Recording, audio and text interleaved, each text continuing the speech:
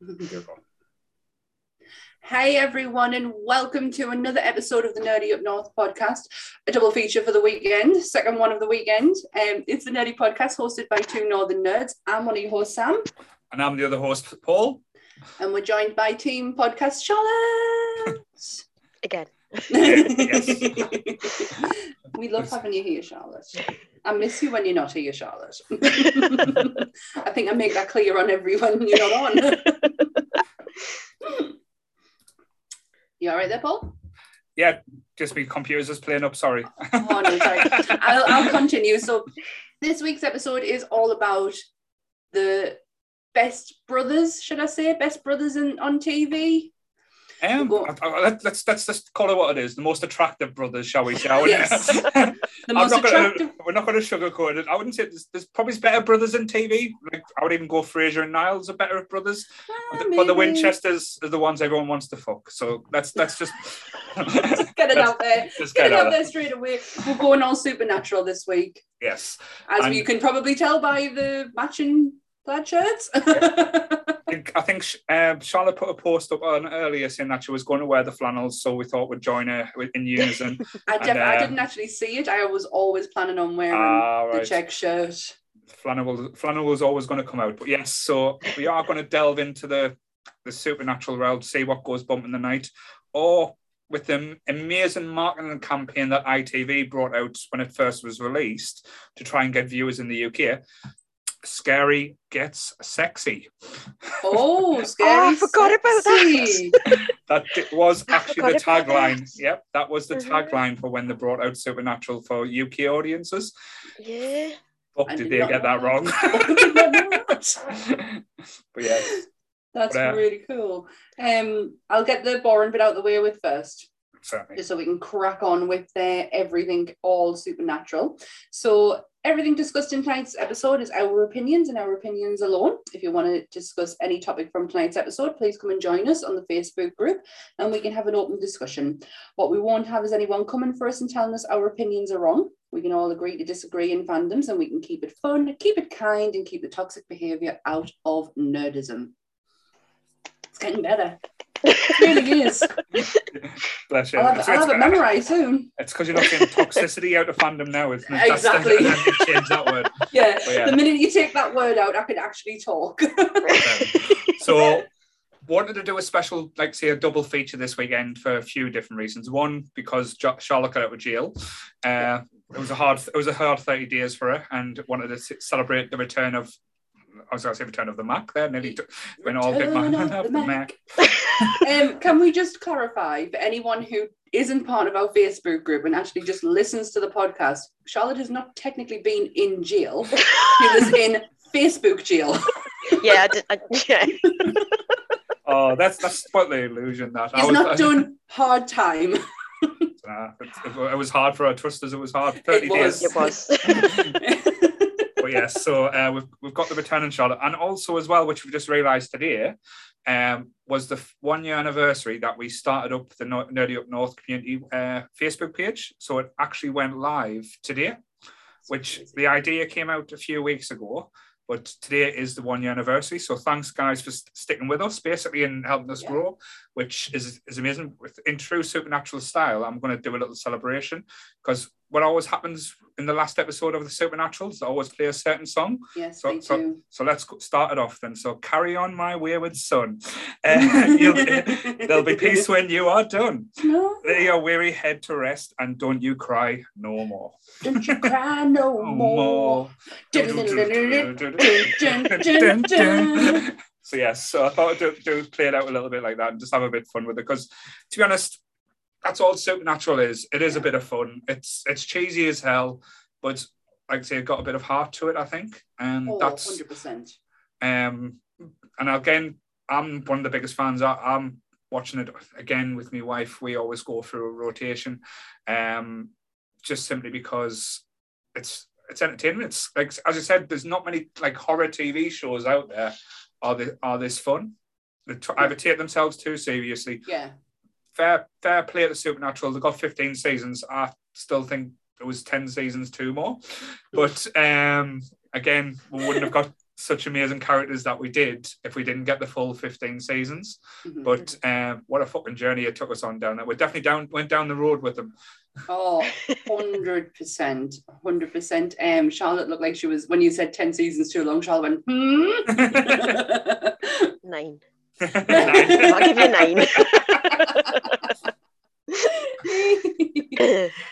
But yes, again, I remember watching this for the first time. I give it a pass when it first came out, just because of the whole Scary Got Sexy campaign when it was on ITV3, I believe. Sorry. Starting off now. But yeah, and I think I picked it up on DVD because I think it was on CEX. Like the first 3 seasons was going for like a $5 box set, and at the time box sets were quite expensive, and we weren't like full on Pirates of the North at the time. We weren't getting streaming and stuff like that. So I thought I'd give it a chance. And after the first, like I say, the first episode's great, and the first 2 seasons are absolutely brilliant. Some of the best work when it stays to quite an X-File formula, where it's like Monster of the Week. Stayed to urban legends, like also like I said not true legends because we don't know if these are real. It's what, like, say, myths and folklore that are out there, and they've just expanded on it, and it made it really interesting with a biblical touch. That was later. That was a lot later. That was later. That part didn't come in till, I would say, season. What season? I'd say about season 4 when the angels came into it. Right. Yeah, You're gonna have to bear with us, people, because I have watched the first 10 seasons, but a very long time ago, and I'm only rewatching them again. And I'm up to season 3, and there's so much I can't remember. So you will have to bear with us. I am literally riding your coattails tonight. Yeah, because like I say, the first couple of seasons, it was all about the yellow-eyed demon and the hunt for him, and like the plans he had for like Sam and the special kids, and like say all that aspects. Because it was quite. Well, I always thought it was entertaining all as it goes through, because demons were the big bad guys in the first one. Like demons weren't. As I said, it was in the first 2 episodes, Charlotte, if I'm wrong, that they said demon possessions don't happen that regularly. Yeah. I picked up on that. And then the strength, and then it happened all the time. And then like they had super strength as well, where one of the episodes he opened up one of them emergency plane doors. That was the second ever episode. It was. It was that episode where they said, "Oh, it can't be a demon. Demon possessions don't happen that often." Lies, big fat lies, because that's all that's happening in season 3 at the moment. Nobody's went and opened up the gates of hell and let all the demons out. It'd be interesting to hear how Charlotte got into it. So I've actually watched it from the very beginning. Because I saw there we go. Because I saw House of Wax at the pictures with a friend, right, and thought, "Ooh, he's quite nice." And then found out he was in Supernatural, and it was Jared Padalecki. Really, it wasn't Jensen Ackles. Sorry, I've not seen House of Wax. When Supernatural first came out, I was a Sam girl through and through. Wow, I did not see that coming. I thought it might have been Dean. No, she wanted a bit of Moose, so don't worry. Dean has aged better. Dean has aged much better. To be fair, Dean hasn't fucking aged. No, he hasn't. He's sleeping in there, carbonate him or something. He hasn't changed at all. Yeah. So I found out about it, and it was every Sunday night on ITV2, I think it was. Yeah, it was on. It was. Know that. And it was mine and my sister's thing, and we used to watch it every night on ITV2.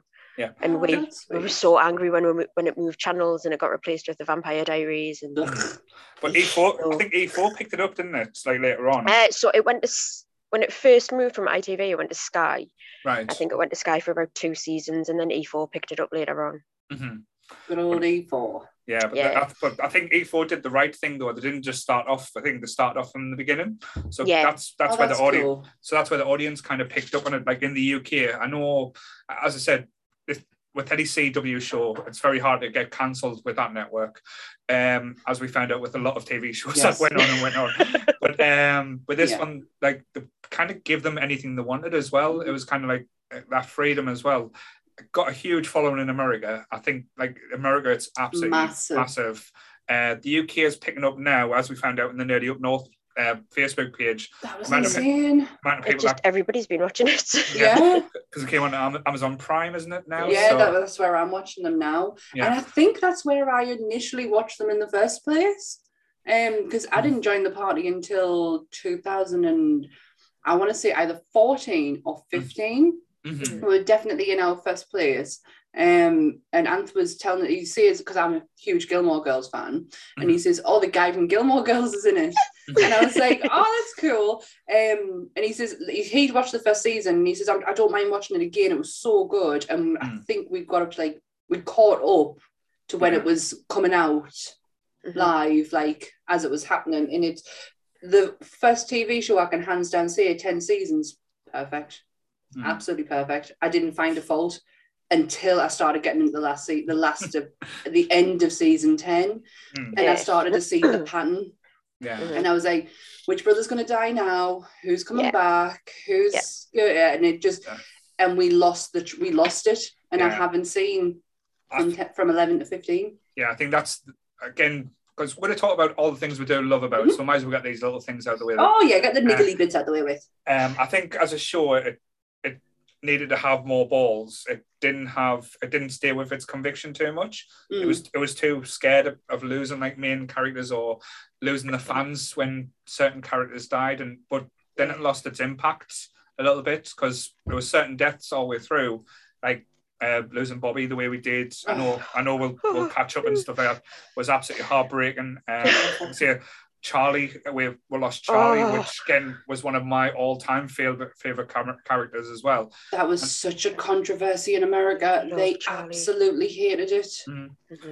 And they kept bringing people back just because of this. Like, I think the only person that stuck with the death was Crowley, and that was the most lackluster death that actually happened, and it was kind of like just a meh. And the character deserved so much, but I think he had a falling out with the producers or someone in behind the scenes. Really? Mark Sheppard? Because he didn't even get brought back. Well, and before we come back, we'll say we're going to leave the last season to last, and that will be spoilers because I know a few people haven't seen the last season yet. Yeah. But that was always a big surprise. But even the character who played Lucifer, how many times did he get brought back and changed and rectified? It was kind of like... He was a great Lucifer, though. He was. But... Yeah. Again, but I found it was a story that was just getting retold a lot. But that's how I felt with Sam and Dean. Like, it would have been more impactful if even for half a season they were gone. Yeah. But they weren't. Yeah. It was on the same episode. They were gone and brought back. After Turn One them bad, there was only a few episodes. They didn't give you, like... There was no impact to it. No. Completely agree. I think it lost direction when Eric Kripke left. Yeah. Did he leave? Yeah, he left. Yeah. And that's when it really lost direction. Because then you've got it in the hands of people who don't understand. Like, there was writers and producers and stuff on the show that had been there since the very beginning, but without him, it just didn't feel the same. The writing wasn't the same. Like, I think because, especially like we've seen with The Boys now, like, he has such a vision for anything he's involved in. Once he was gone, Supernatural, it was a little bit like a free for all. People, it kind of felt like writers were sort of fighting for attention, so it totally lost its way. Because they built up one character and they went, all right, and just push him to one side and disappear and stuff. I think he left after season 6, though, wasn't it? Season 5 or 6. Because I think he left when Chuck done his little wink at the character, and you thought, like I said, that was it was as far as the length of the shows went, it was quite early on. Was it really? I didn't know that. It was definitely still in single digits. Yeah, because he had a vision that was that was only going to be 5 or 6 seasons, and you know the episode where Chuck, like, does his little piece to the camera and he disappears, and you think, is Chuck God or is he not God? And you find out later he is. But that was supposed to be how Supernatural ended, the Kripke story. then everything that came afterwards was other people's ideas or add-ons to what, because originally that storyline with him and the Yellow-Eyed Demon, that was all planned out, and that was how everything was supposed to be leading to and where it was going to go to and stuff. Yeah, well, I remember reading that Eric Kripke had a vision, and I can't remember which season it is now, but you know, the season where the last shot of the last episode is Sam in the white suit, and he's come back from hell, and he's either possessed or he's got no soul or something. Yeah, I think it's when Lucifer possesses him. Mm-hmm. That image was how Eric Kripke imagined the show ending. Right. Like just with that shot of Sam in the white suit watching Dean. Yeah. And then he carried on writing for a few more seasons, and then he was like, "Nah, I'm done." Mm. It was the show that just kept on coming, didn't it?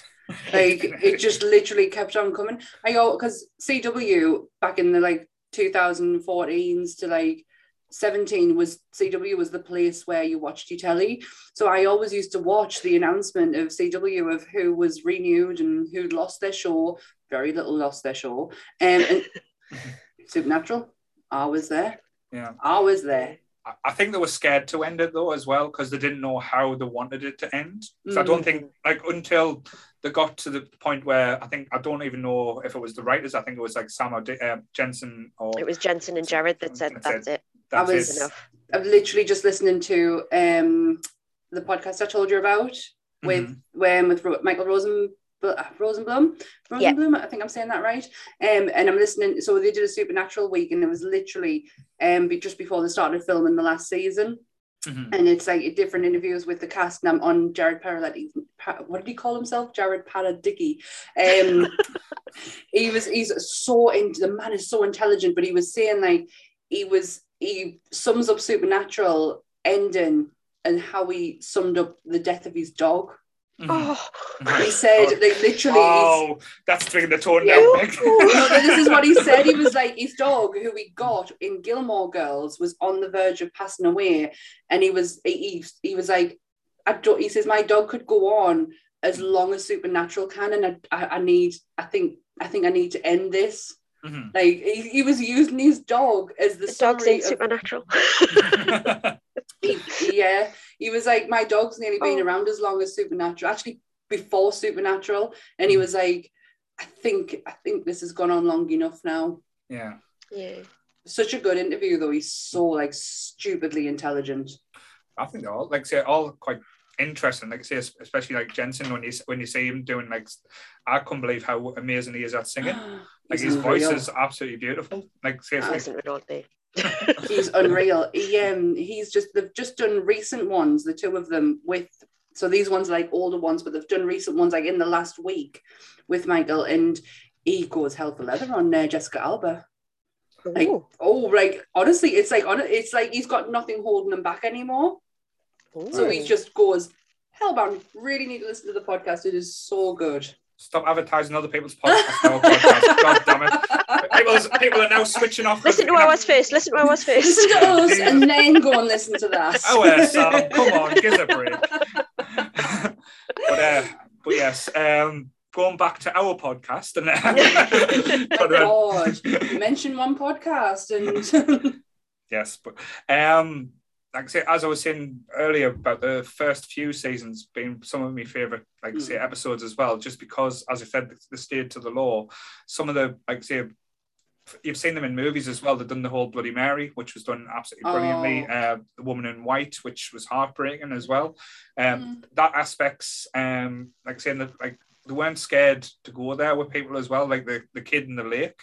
That was horrible. Yeah, but I think as well with a lot of the crossovers as well, they had a lot of characters used in like sci-fi or big shows around the time. Like they went like to the well for a lot of Buffy characters that came in and played bit parts or had cameos and stuff. But as I said, some of they went all out for the attractive. They used probably the hottest actors and actresses they could find. Definitely. And a lot of them went on to do other things as well. I know the last. Was it who plays Maggie out The Walking Dead? She started out in Supernatural. She did. Bella. Yes. She does have very. She does a very weird English accent, doesn't she? That's her actual accent. Yeah, she's English. It's so weird. She's bilingual. She's yeah. like the John Barrowman of accents. Yeah. She can do both of them. And she intertwines them together as well. It's a really bizarre accent. The girl who plays Jessica, Jess, Sam's girlfriend, ended up in the Orville with Seth MacFarlane. Yeah, no, right. Yeah. But is it Katie Cassidy? Katie Cassidy, who she was the original and the best, in my opinion, Ruby. I love her as Ruby. That was always, again, not to harp on the disappointing aspects. I know, like we say, with Demons, given that part to change and chop and change our characters. Like there was some Rubies that were great, some Rubies that, and even the Meg characters as well. Some of the Meg characters, like the first Meg was brilliant. Original Meg. Yeah, and, like, absolutely. We watched that the other day. Yeah, and then they replaced them. But as I said before, with the Lucifer character as well, he had the same meat suit all the way through. Mm-hmm. And why didn't they do that with, like, say, them characters that probably would have had a bit more impact? But I know certain actors wanted the wives and girlfriends to play certain roles as well, so that was part of it. But shall we say there was a lot of favoritism going on there. But what's he called? Sam, I can't pronounce his name. Jared Padalecki. You met her there. They met on there. He was talking about it, that they met. She had absolutely zero interest in him, and he persevered and asked her out on a date, and he literally said, we went out on one date and we've never been apart since. His ex-girlfriend is actually in one of the earlier episodes. She plays a Crossroads demon. All right. Was it with the red eyes, was it? Yeah, she plays a Crossroads demon in one of the, like, it was like before Crowley and stuff. She looks older. Actually, I think it's the I think she plays the Crossroad demon that they kill, that sort of births Crowley coming in as the Crossroads demon. But talking about the Crossroad demon, that episode where they went back and you saw like the famous blues player and stuff like that, and the demon dogs. My dad's favourite episode, because Robert Johnson is one of his favorite musicians ever, and that episode is the reason why my dad watches Supernatural. Really? Yeah, that's so cool. I like how they like brought that type of lore into it as well, and made it really interesting. Like even like things when they went into the mountains and brought the Windigo. I'm not going to pronounce it right. Winnebago. That is that not the Windigo. Windigo. That's what I was going to say. Winnebago. That's what you. I thought that was a van. That's what you said. Zavan. The Windigo is yes. That's what I'm going to call it from now on. It's not a Windigo, it's a Winnebago. But like I said, them type of episodes actually were like quite scary, and like the horror element like brought it quite deep in it as well. And even like the episode with the little witch who was eating the kids' souls. I think Kev talked about it last week.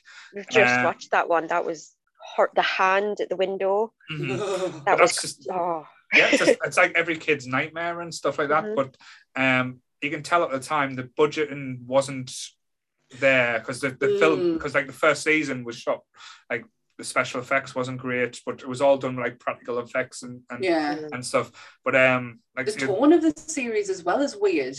Like the actual, like the visual tone, there's like a filter on it. Yes, yeah, because it's now starting to clear. It's starting to clear up. It's like the old version, the old Instagram filters. Remember them? They were awful. But it's now starting to clear up as I'm on season 3, and also starting to clear up is Sam's attitude.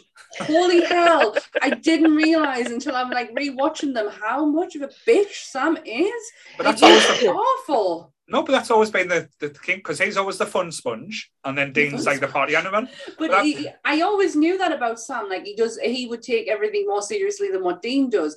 But he bitches and moans so much. But that's just Sam. Everyone's got a family member or a friend that is like that. So you kind of relate to it as well, because if they were both just jolly and happy about going on in the business. But I can't believe... infuriating. I can't believe we haven't mentioned one of the biggest things in season 1. Daddy Winchester. Daddy Winchester. I love Daddy Winchester. Daddy Winchester was my big dad crush. Yeah, well, he's still mine right now. He was always Denny. So if any Grey's Anatomy fans out there, he was Denny, and then all of a sudden it was like Denny's now gone. It's now Daddy Winchester, and I still, even as Negan, I still can't not call him Daddy Winchester. Same. Just can't do it. Can't bring myself to do it. Is mental because he's in I think his entire time on screen is less than an hour. Yeah. Throughout the whole of season 1 and 2, like it's less than an hour, isn't it? Yeah, but what a coup that must have been to get him like for that role. I know he probably wasn't doing much then, but he's went on to do it. Because it must have been around about the time he'd done Watchmen for the Comedian, or not long around about the same time. Definitely about, and he's definitely during. He always just looked like Javier Bardem. Yeah, that's what I see. I was like, it's just especially when he was in Denny in Grey's Anatomy. I was like, oh my god, it's just Javier Bardem. Was he in like West Wing or something like that before?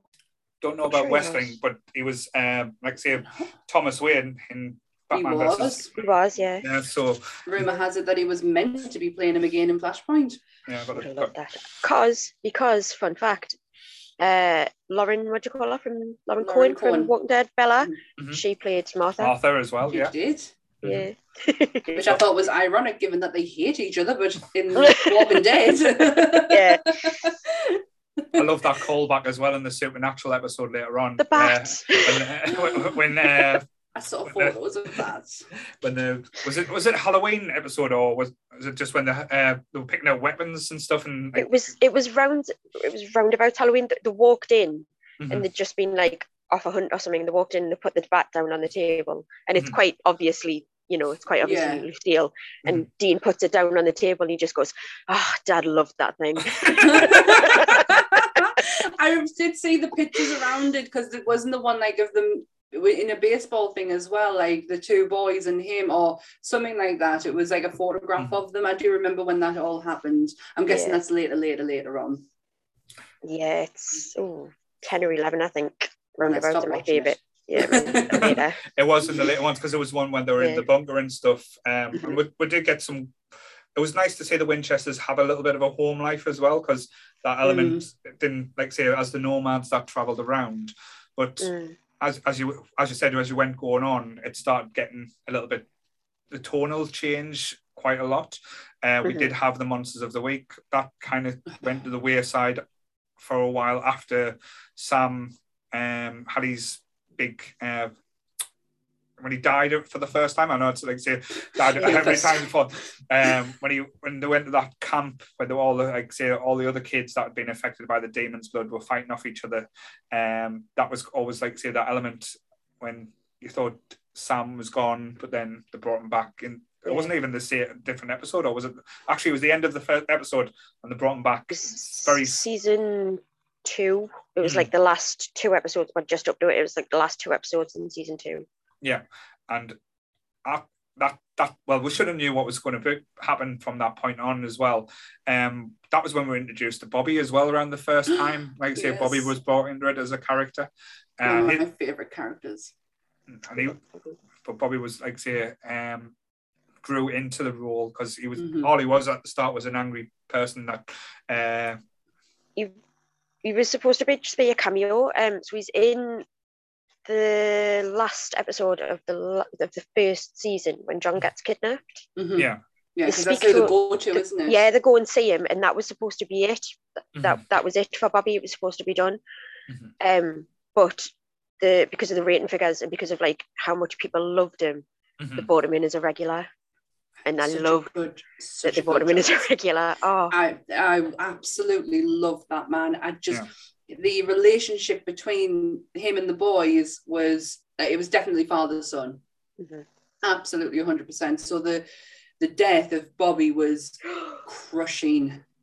Absolutely, one of the worst in televisions for me. It was crushing. I think, I know it might be controversial here, but I think the backstory of Bobby was more heartbreaking when you found out why he was the way what happened to his wife and his kids. Yeah. When you found that element out, that that kind of crushed us more. Yeah. Like say, I know Bobby's death happened, but it was kind of like, and that sounds really bad, it was on one of the worst seasons of Supernatural that was made, so it didn't have as much of an impact. But as you said, it was, like say, one of the sad things. But when you find out about his backstory, about how he had to kill his own wife who when she was possessed, and he didn't know anything that he knew now, and all the things he could have probably went through and saved her. And again, in later on in the episodes, I can't remember the season, where people were coming back from the dead, and Bobby's wife was there, and to see him how happy he was, but realizing, and Sam and Dean had to convince him that it couldn't stay that way. Again, had like say such a tug and such a pull. But as you said, I think the show wouldn't have been successful because there was no way. I think after the first season, that was it for Jeffrey Dean Morgan. He wasn't coming back. After he got killed, he's one of these characters that actually stayed dead for a while. Yeah, they brought his voice back in one of the later episodes. He did make a return as well when they got the wish. It was like the 300th episode or something. It was like a big anniversary one, wasn't it? Yeah, but he was never like coming back full time because, as you said, he moved on to not bigger and better things, but like different things that he was never going to get away from. Playing the character of Negan, I don't think. Golden handcuffs, isn't it? Yeah, like say money to make, but I think they needed something like that. So the Bobby role fitted in, like say, and when they brought other characters in as well, that kind of could have fit the role. But I loved how he bounced off people like Rufus as well. Him and Rufus was some of the best and most hilarious combos and conversations that I've seen. That episode, is it Weekend at Bobby's, when it's predominantly just Bobby and Rufus. It's one of my favourites. Rufus, you're going to have to help us out. He's the black guy who acts and talks like Bobby. He's like the Murdoch. The older. Got it. Yes. Yeah, that's one of my favourite episodes. Weekend at Bobby's is one of my absolute favourites, and it's just because Bobby and Rufus are like an old married couple. It's so good. And trying to think as well, because we talked about a character appeared in the second season, I believe. Was it the second or last week in the Brooklyn Nine-Nine? He was the dentist. He came in. Oh, Gordon. Gordon the vampire hunter. Yes, I've just been watching them ones. He is phenomenal. So good. What's his name? Sterling K. Brown? Yes. That was, I think Supernatural was the first thing I saw him in. It would have been mine, but I didn't know who I was watching. Yeah. That makes sense. Like I didn't know until like later on. Yeah. But his like appearance in there, and as I said, they didn't kill him off and brought him back for things. But it's one of them things, he thinks he's doing right, but he can't see more than black and white. Yeah. And by this time, like I said, Sam had his demons and like going through it, and Dean was going through everything because he just wanted to kill everything at that time. And they brought in that same episode as well, Tara from Buffy was in. Yeah, so she made her appearance to, like, funny enough, as a vampire. Was Linda Blair in that series? Am I making that up? I don't know. Someone who looked very similar to her. But I don't know if it was that series. She was definitely in it. She was in because she played the police officer that was arrested Sam and Dean when they went to jail. But the girl who played Harmony in Angel and Buffy was also in the vampire episodes with Gordon. Yeah, because she was one of the first vampires they found. I believe so. Yeah. Yeah. But having, like, say, later on when they brought Gordon back for like a number of times, but having him turn into a vampire as well, and being one of the protagonists, like, because what I loved about Supernatural, because they had the Monsters of the Week, they sometimes had a big bad, but it wasn't always like the one that you thought was going to be, because I had Gordon in a few episodes. It must have been the like middle of the pack, middle of the season, when they turned Gordon into a vampire and said, "You kill us, but I've got to kill Sam Winchester first." Was poor Sam. Oh, Sam had a rough ride. I know you're saying he was bitchy, but he had a rough time, bless him. He was all right. I do like Sam as a character. I just didn't realize that he was very moany. And it's understandable given like the arc that he starts with. Like he's trying to break away from the family that he doesn't want to be a part of that. But at the same time, he can't forget how his mum died and then his girlfriend goes out that way. Yes, and I can kind of understand like why he is a little bitchy. But when you know who he is later on in the series, it's like you can tell the difference between the two and the growth that he goes through. Yeah, I've never got that. I don't like what you're saying that he didn't want to belong. I think he always wanted to belong, but he wanted to be accepted. He felt like he wasn't accepted for wanting more. I thought because of them going off to wanting to go to college and go off to be a lawyer, that was his breakaway from I don't want to be part of the family. I want to go and do my own thing. No, I think he didn't want that lifestyle, but he always wanted his father's acceptance because that was always the big thing, especially later on. Because Dean was as it finds out, and that sounds harsh, Dean was never his dad's favourite. Sam was. Yeah, I think I think part of Sam's like growth as a character is when he starts out, he thinks, right, this is what I want. I want to go to college. I want the normal lifestyle, married with kids, blah, blah, blah, blah. And then as he goes on, he realizes that wasn't what he wanted. He just wanted to make his dad proud. Yeah.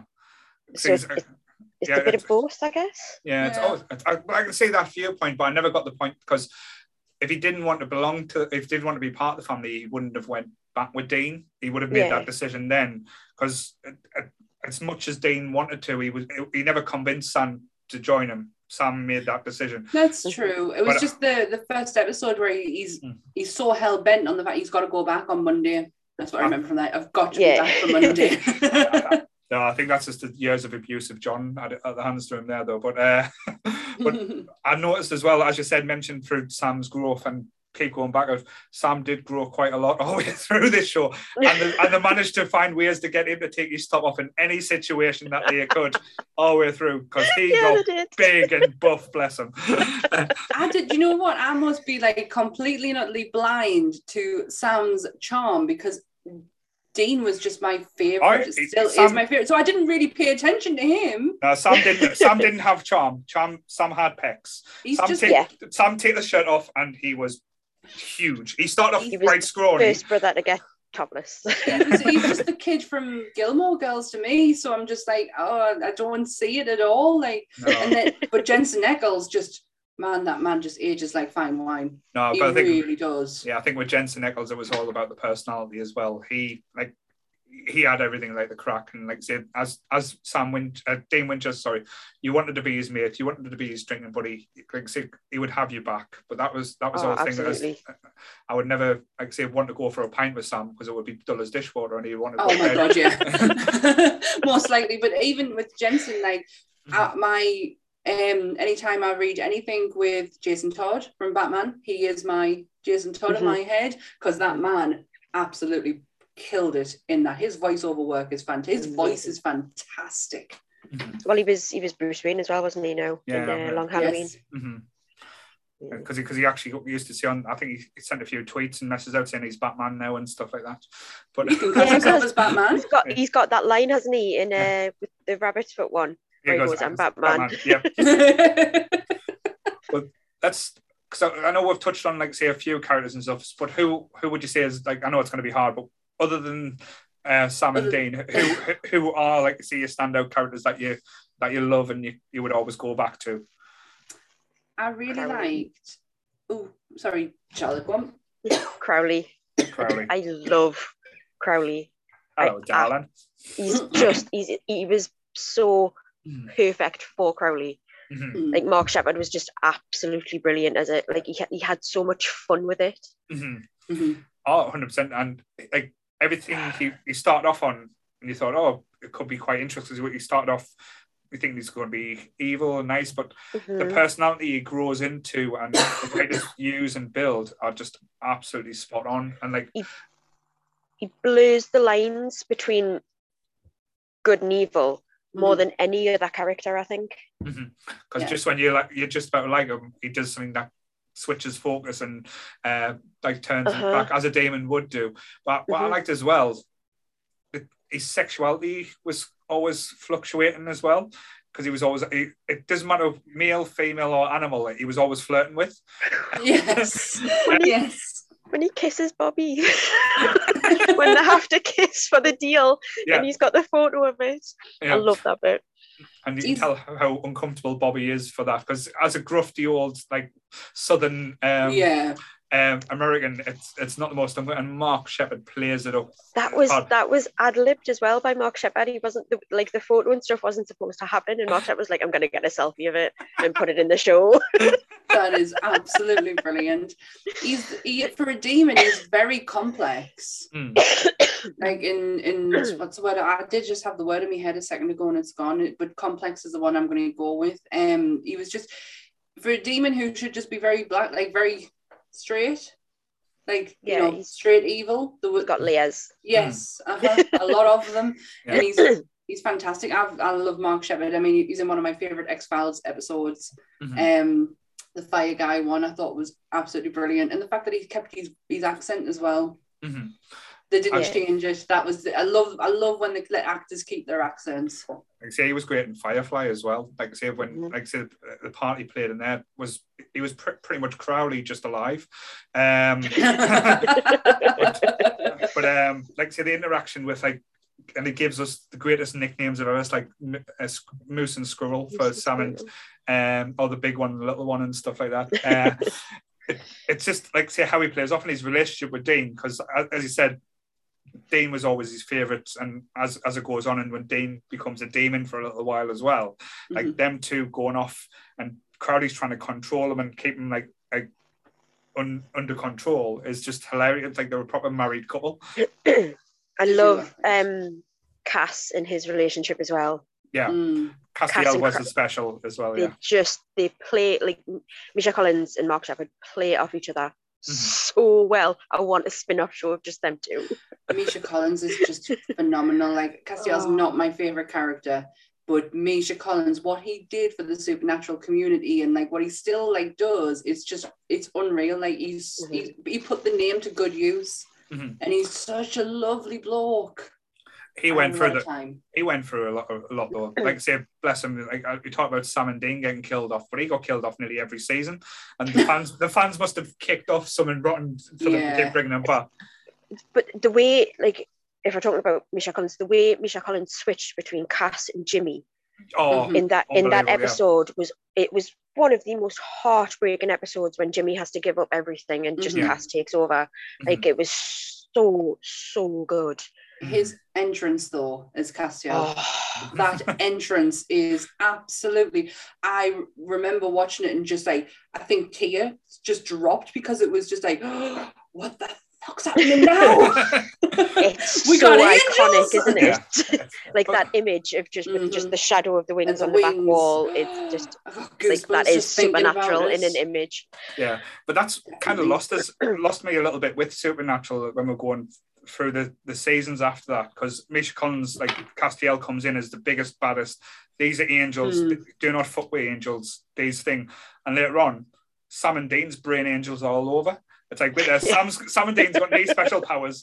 They've already demolished demons. Demons are not anymore. They can just flick them and they'll go away. And now they're fighting angels and being able to put up fights with angels. Not just one or two angels, but fucking 5 or 6 at the same time. Dean, who gets beaten up at least 3 times in the first season by young, like, 11-year-old girls, is suddenly beating up angels. Yeah, that kind of lost its, like, track with me for a little bit. But in the last season, before we get there, like I say, I'm not going to spoil it just yet. It explains a little bit more why that's the case, and I understand it now. So when I watch it back now, I can appreciate it. But at the time, I was like, "Fuck off." I was like, 2 seasons ago, Dean was basically shooting everything, stabbing Castiel, and he was walking through the alleyway, and Castiel was just like getting his wings out, and not in a dirty way, because there is the fan theory that Sam and Castiel and Dean have that kind of relationship, which again, I totally focus. Like, say, as a couple, I think they fit perfectly, and again, when we get to the last season, when we talk about that aspect, it's quite sad. But like I say, one of my top characters, and again, I've talked about it a few times, like I say, in previous ones, Just got to show her that. She's mine.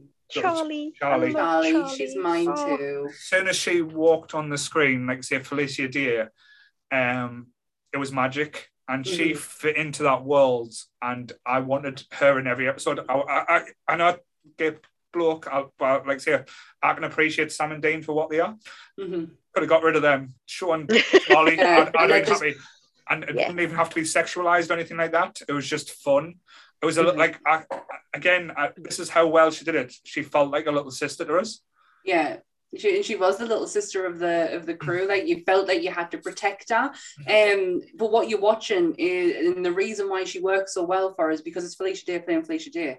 Yeah. The difference between her and Charlie is very little. But that's the reason it works for, is because she is Charlie and Charlie is Felicia, and it's brilliant casting, and I just love the woman so much. And it's crazy as well. Sorry. I was going to say, she just fit perfectly. She came into as well. I know we talked about Bobby's death in the worst season of Supernatural. The Leviathans, that whole bullshit where the flappy head things, and where they got harmed by washing up liquid was just shit. but yeah, they give us Charlie, like I say, but her appearance after that, like when the LARPing was, if not up there with my top 5 episodes I've ever seen, like say when they're trying to capture the princess and fairies are real, all apparently, and Dean gets all excited because he gets to run around with a sword and make believe that he's a knight, and all that. Give me all of that. It was like say, it was brilliant. And you saw full Felicia Day, full Charlie in her role, and as it went on, you got different aspects. Like I know when they brought her in, it was more like the silly episodes, like fucking hell, she went to Oz, for God's sake. Yes, that really, when that happened, I was like I didn't want Charlie to go, but at the same time, I was like, really? That was quite questionable, that one. Oh, I still love it. To be fair, I'm the biggest, when it comes to the Wizard of Oz, I'm biggest Wizard of Oz fan. I love the Wizard of Oz. Give me anything to do with Dorothy and stuff. But I thought that was fun. Like I say, I love the stupid episodes, but her death to the hands of the Frankensteins was absolutely brutal. It was awful. The fans hated it, and because it was another woman in a bathtub situation. You know, the woman in the refrigerator. It's all over again, and people were not angry that Charlie died. The way they did it. It was the fashion of how they did it. It just felt disrespectful to such a great character and someone who we all look forward to seeing. We all loved the Charlie episode. And it really it caused a huge backlash. The community just went up in arms, but also that brings out the comic book community as well, because they decided to get involved. I remember that time. It was awful. But the death of Charlie is horrible. But another sad thing with Charlie as well is when she comes back from Oz and there's 2 Charlies, and Dean's fighting her because he's got the mark of Cain, which is, again, absolutely ridiculous storyline, but works for some reason. I really enjoyed the mark of Cain. But, and then Dean and Charlie fighting, but not realising when he's hitting bad Charlie, it's hurting good Charlie.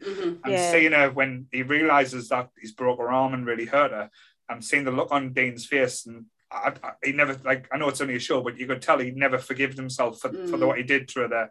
Because, like, as you said, if that was his little sister, that's the person who he loved, like, just as much as Sam.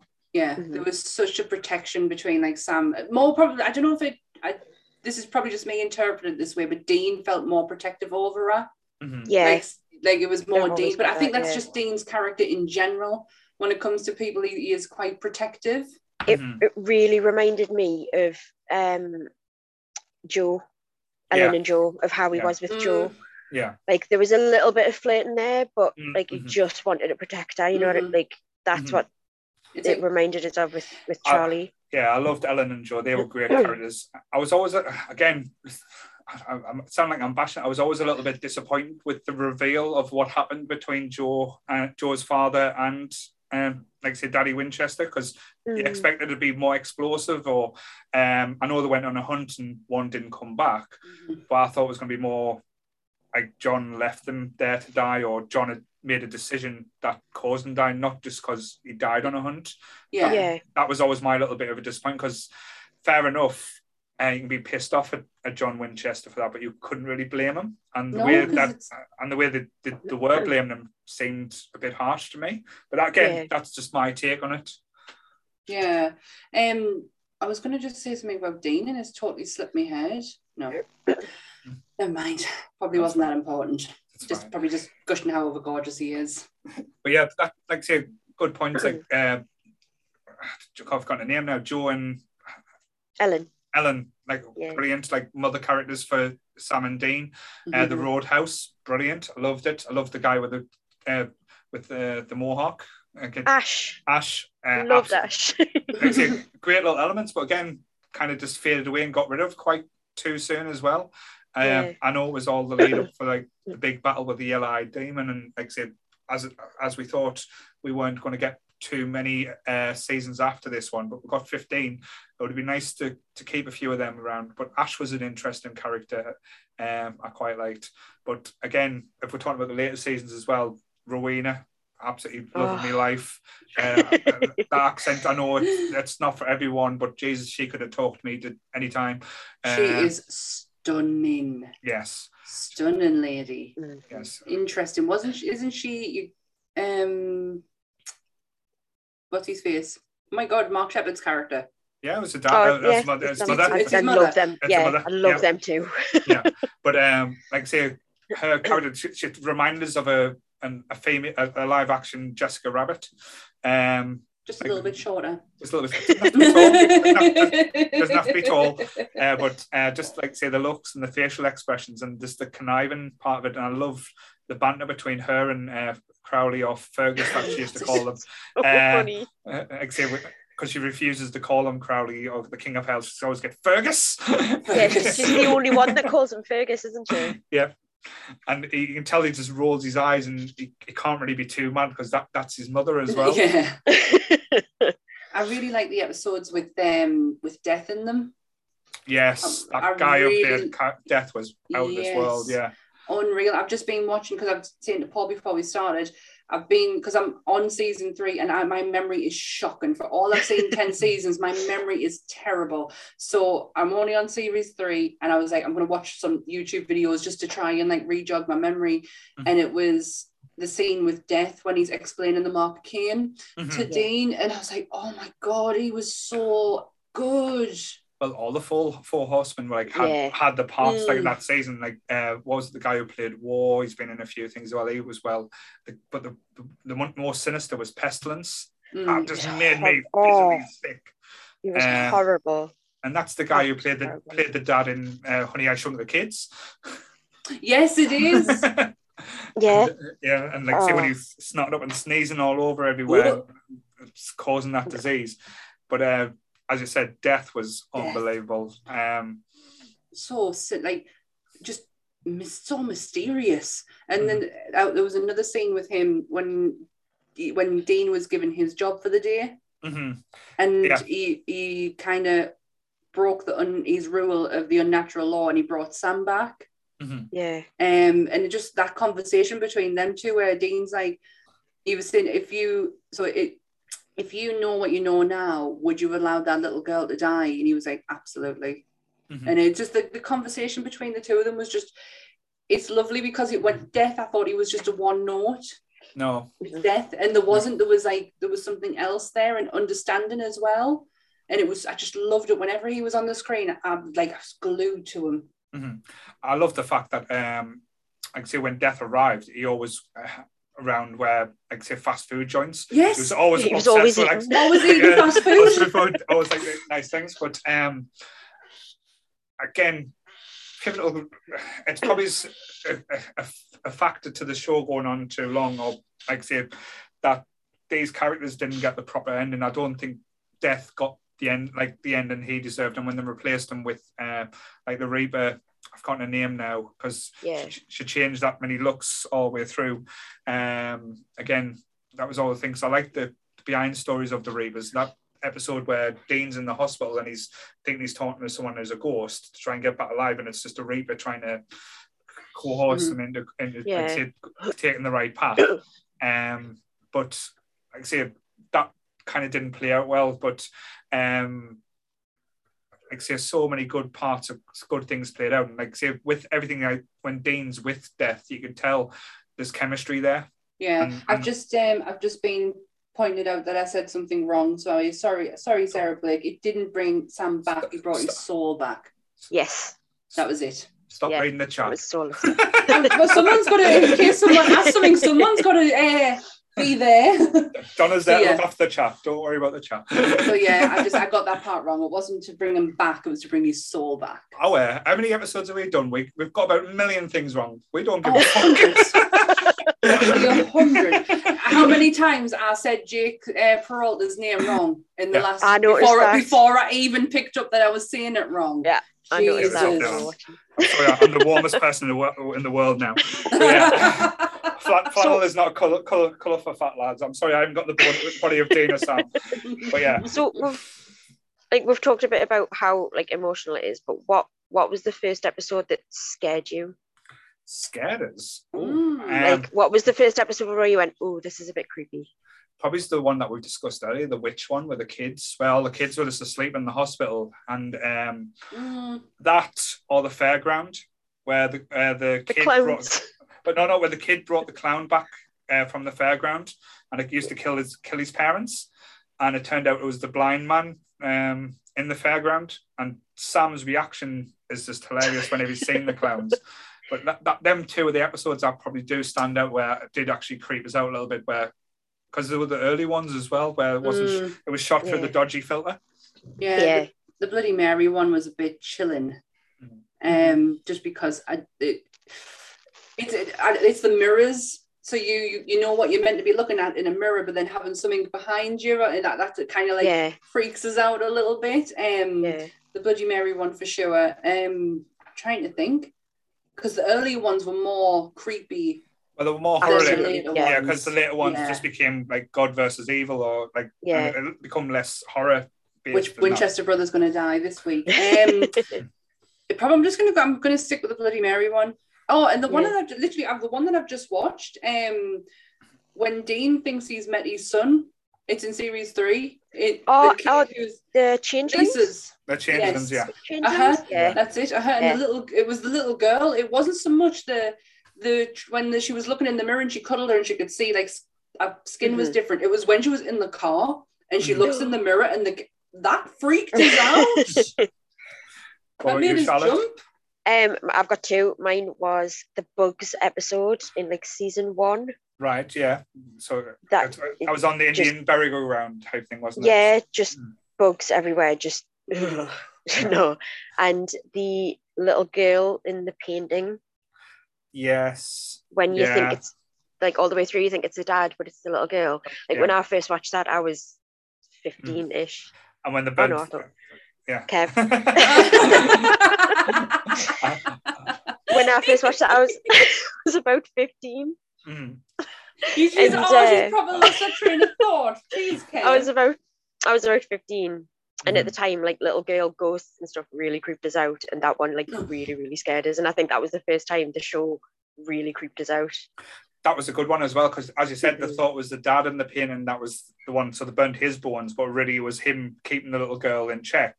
Yeah. As soon as they killed it, like got rid of his like soul, she was free to try and kill anyone. And that was quite creepy.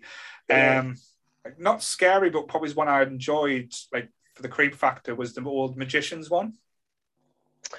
Wasn't that the one with Bruce Campbell in it? I don't know. It was the guy with Bruce Campbell? No, I wasn't. It was the guy out of Rocky Horror.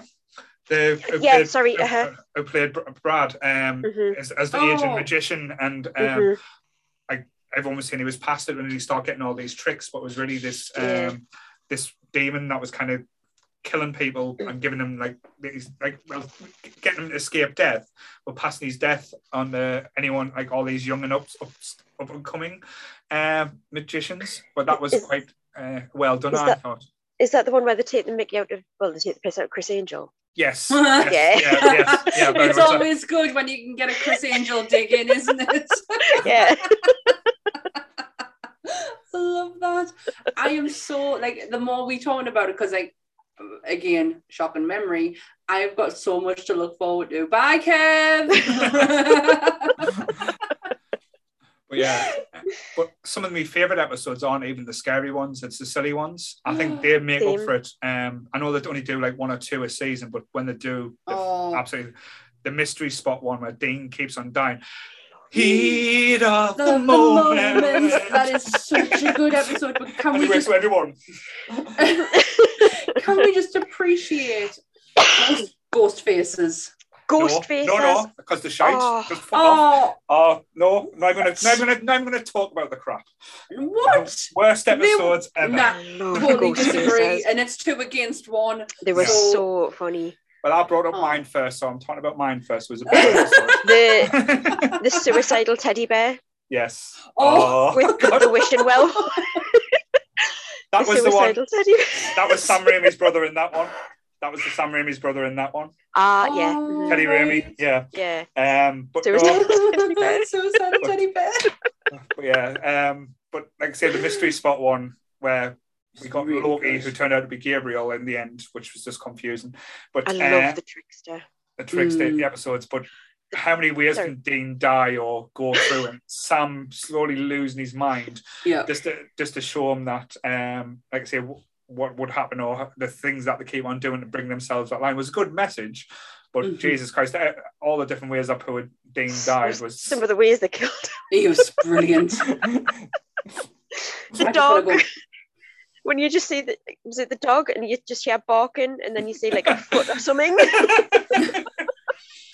Was there a moment where a piano dropped? It didn't hit Dean and then something else killed him? Yeah, the piano dropped, he got him out of the way and he got run over by a car. That's it. Then one, he was eating a sausage and was choked on the sausage. But that's how they noticed it in the diner, because one of the guys left early. So that was a change, and that's where Sam realised it was the trickster. It was a change in the sauce or something in the syrup he'd had on his waffles when he left, and there was like. But honestly, I think any episode with the trickster in is just genius. Like the one where that. I can't remember what it's called, but it's the one where they're in the different like TV shows. Yes. And they're in like the was it Dr. Sexy or something? Yeah. And the Japanese game show where they keep on getting hit. Any trickster episode, I'm all in for. That's so good. Definitely. But as you were saying with the ghost faces, the wishing well, I'm going to try and ignore the ghost faces. Why? What's wrong with the ghost faces? That was hilarious. I'll get my wife on now. She absolutely hates it as well. I don't find them funny. I don't even think they're entertaining. It just reminds us of The Lone Gunman, but not done well. I thought they were great, and I just love ghost faces. Yeah. But the only thing I liked about the ghost faces one was when they put the magnets on the computer and wiped all the things. I was getting hard. Fuck you, you little shits. You little arrogant little pricks. What about the where they go a little bit meta, and it's like they're in the supernatural fan world? Yeah, when they go through the window, the brick for the window. Jared and Jensen playing Sam and Dean playing Jared and Jensen. Yeah. I love that episode. But Dean's like walking around like the world's going, we said we don't really talk in real life, and Misha's just like tweeting going, Sam and Dean are going to get into it now. But no, that was good. Like say if we're going to go with like balls to the wall silly, the Scooby-Doo episode. I love that episode. Top so level. Much. Yes. Seeing Dean cracking on to Daphne is just one of the highlights, and realising that film is a little bit of a sex fest as well. But that was always a highlight. The first time I met my sister's stepson, he said I looked like Velma. Well, to be fair, Velma was always the prettiest one in my eyes, so don't worry there, Charlotte. That's a compliment for me, so don't worry. But yeah, I would take that. But yeah, like I say, but again, if we're going to go at the silliest and the silliest episodes, when Dean gets scared of everything, when he gets cursed with that scream. Yellow Fever? Yellow Fever, that's the one. Is that not the one that also gave us the greatest outtake ever when he's singing Eye of the Tiger? Eye of the Tiger. Yeah. When he's lying in the car and all of a sudden he just starts rising up. Yeah. Yes. That is genius. But just when he's getting chased down the street by that little dog. It'll always be the cat in the locker, and it's when he screams and he goes, "Oh, that was scary." When they get the car and he starts listening to what they do, and he goes, "You know who does that? Crazy people." We felt sorry for him as well because he was doing all the scratching and he was like tearing his skin off because he was just scratching away all the time. Mm-hmm. But so good just to see him as a different person. Like the first time, like Dean's not being Dean, it was just great. I love that episode so much. But I love Sam's just got no tolerance for it at all.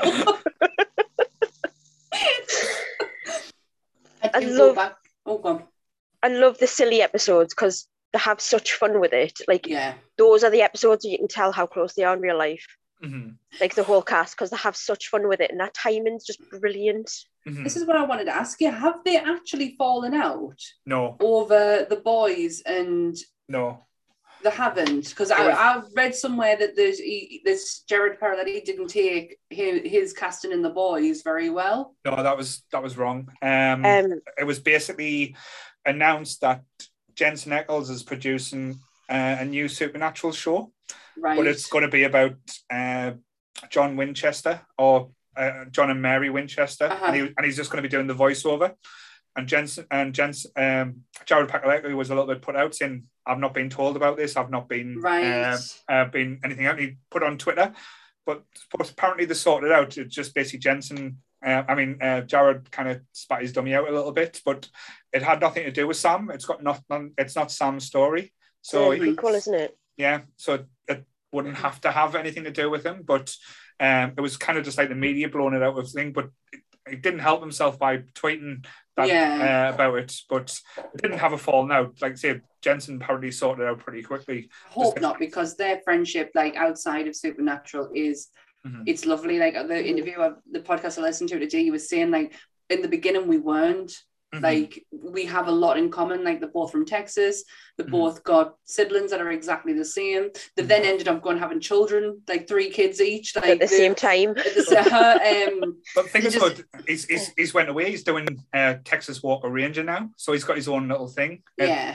So he's moved on. So, but that's it. You can't expect, like, if the show has ended and you've agreed that this is the end, then you can't expect him to not go on and do something else, even if it included the Supernatural name.